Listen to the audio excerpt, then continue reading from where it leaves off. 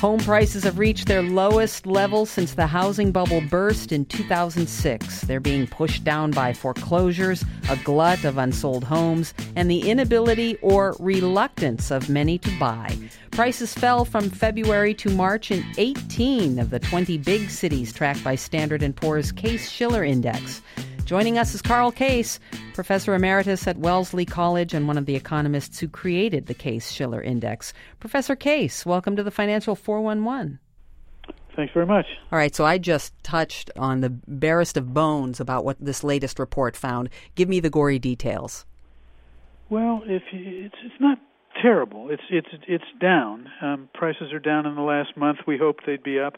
We are coming into the spring buying season, and it doesn't seem to be the demand that we hoped would be there, but there are a lot of fundamentals at work. The people are afraid, as you suggested. They now know that house prices can fall. I understand prices in a dozen markets have reached their lowest point since the housing crisis began. Tell me a little bit about those markets and why they're doing so poorly. Well, there's such a difference across the country. You have the Midwest that just has a terrible economy. It's been terrible all decade. They're down 30% from below where they were 10 years ago.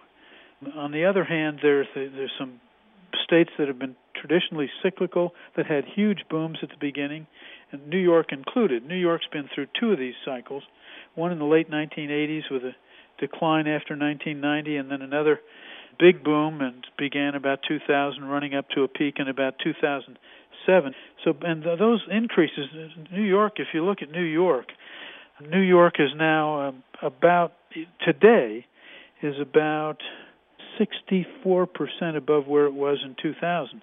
New York is not as bad as the rest of the country. It's down from the peak. New York is down almost 20% from peak. That's better than the nation as a whole. The worst states are Arizona, Florida, and Nevada.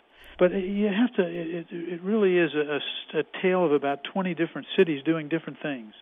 I want to return to New York briefly. I'm wondering how well your methodology captures what's going on in New York City. I understand you're really only tracking single-family homes, but as we know, New York City is not a big single-family home market. So how do you know confidently what's going on in New York City? Well, I don't know confidently, but I know anecdotally.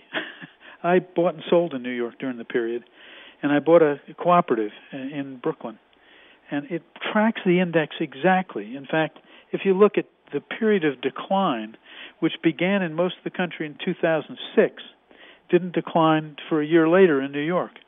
And that happened in both the cooperative market and the single-family market. And the reason was the bonuses that were paid on 2006 salaries came out in 2007 and buoyed and that shows up in both the single-family and the cooperative data. It's really astounding.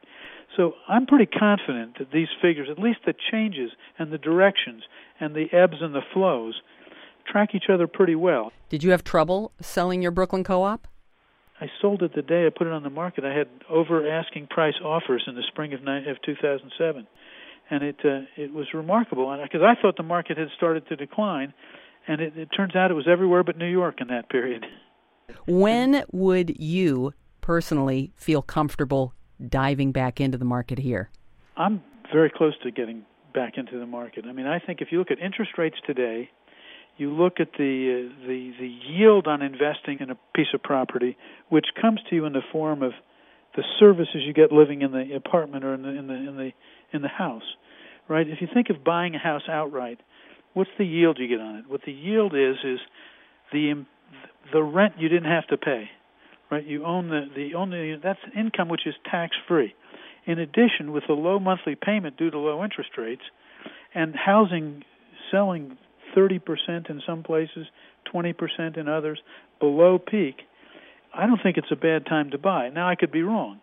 Housing prices could drop further. A lot of people are suggesting they're going to. I don't think they're going to go down a lot more, but I say that with very little conviction. Professor Case, thanks for joining us on the 411. My pleasure.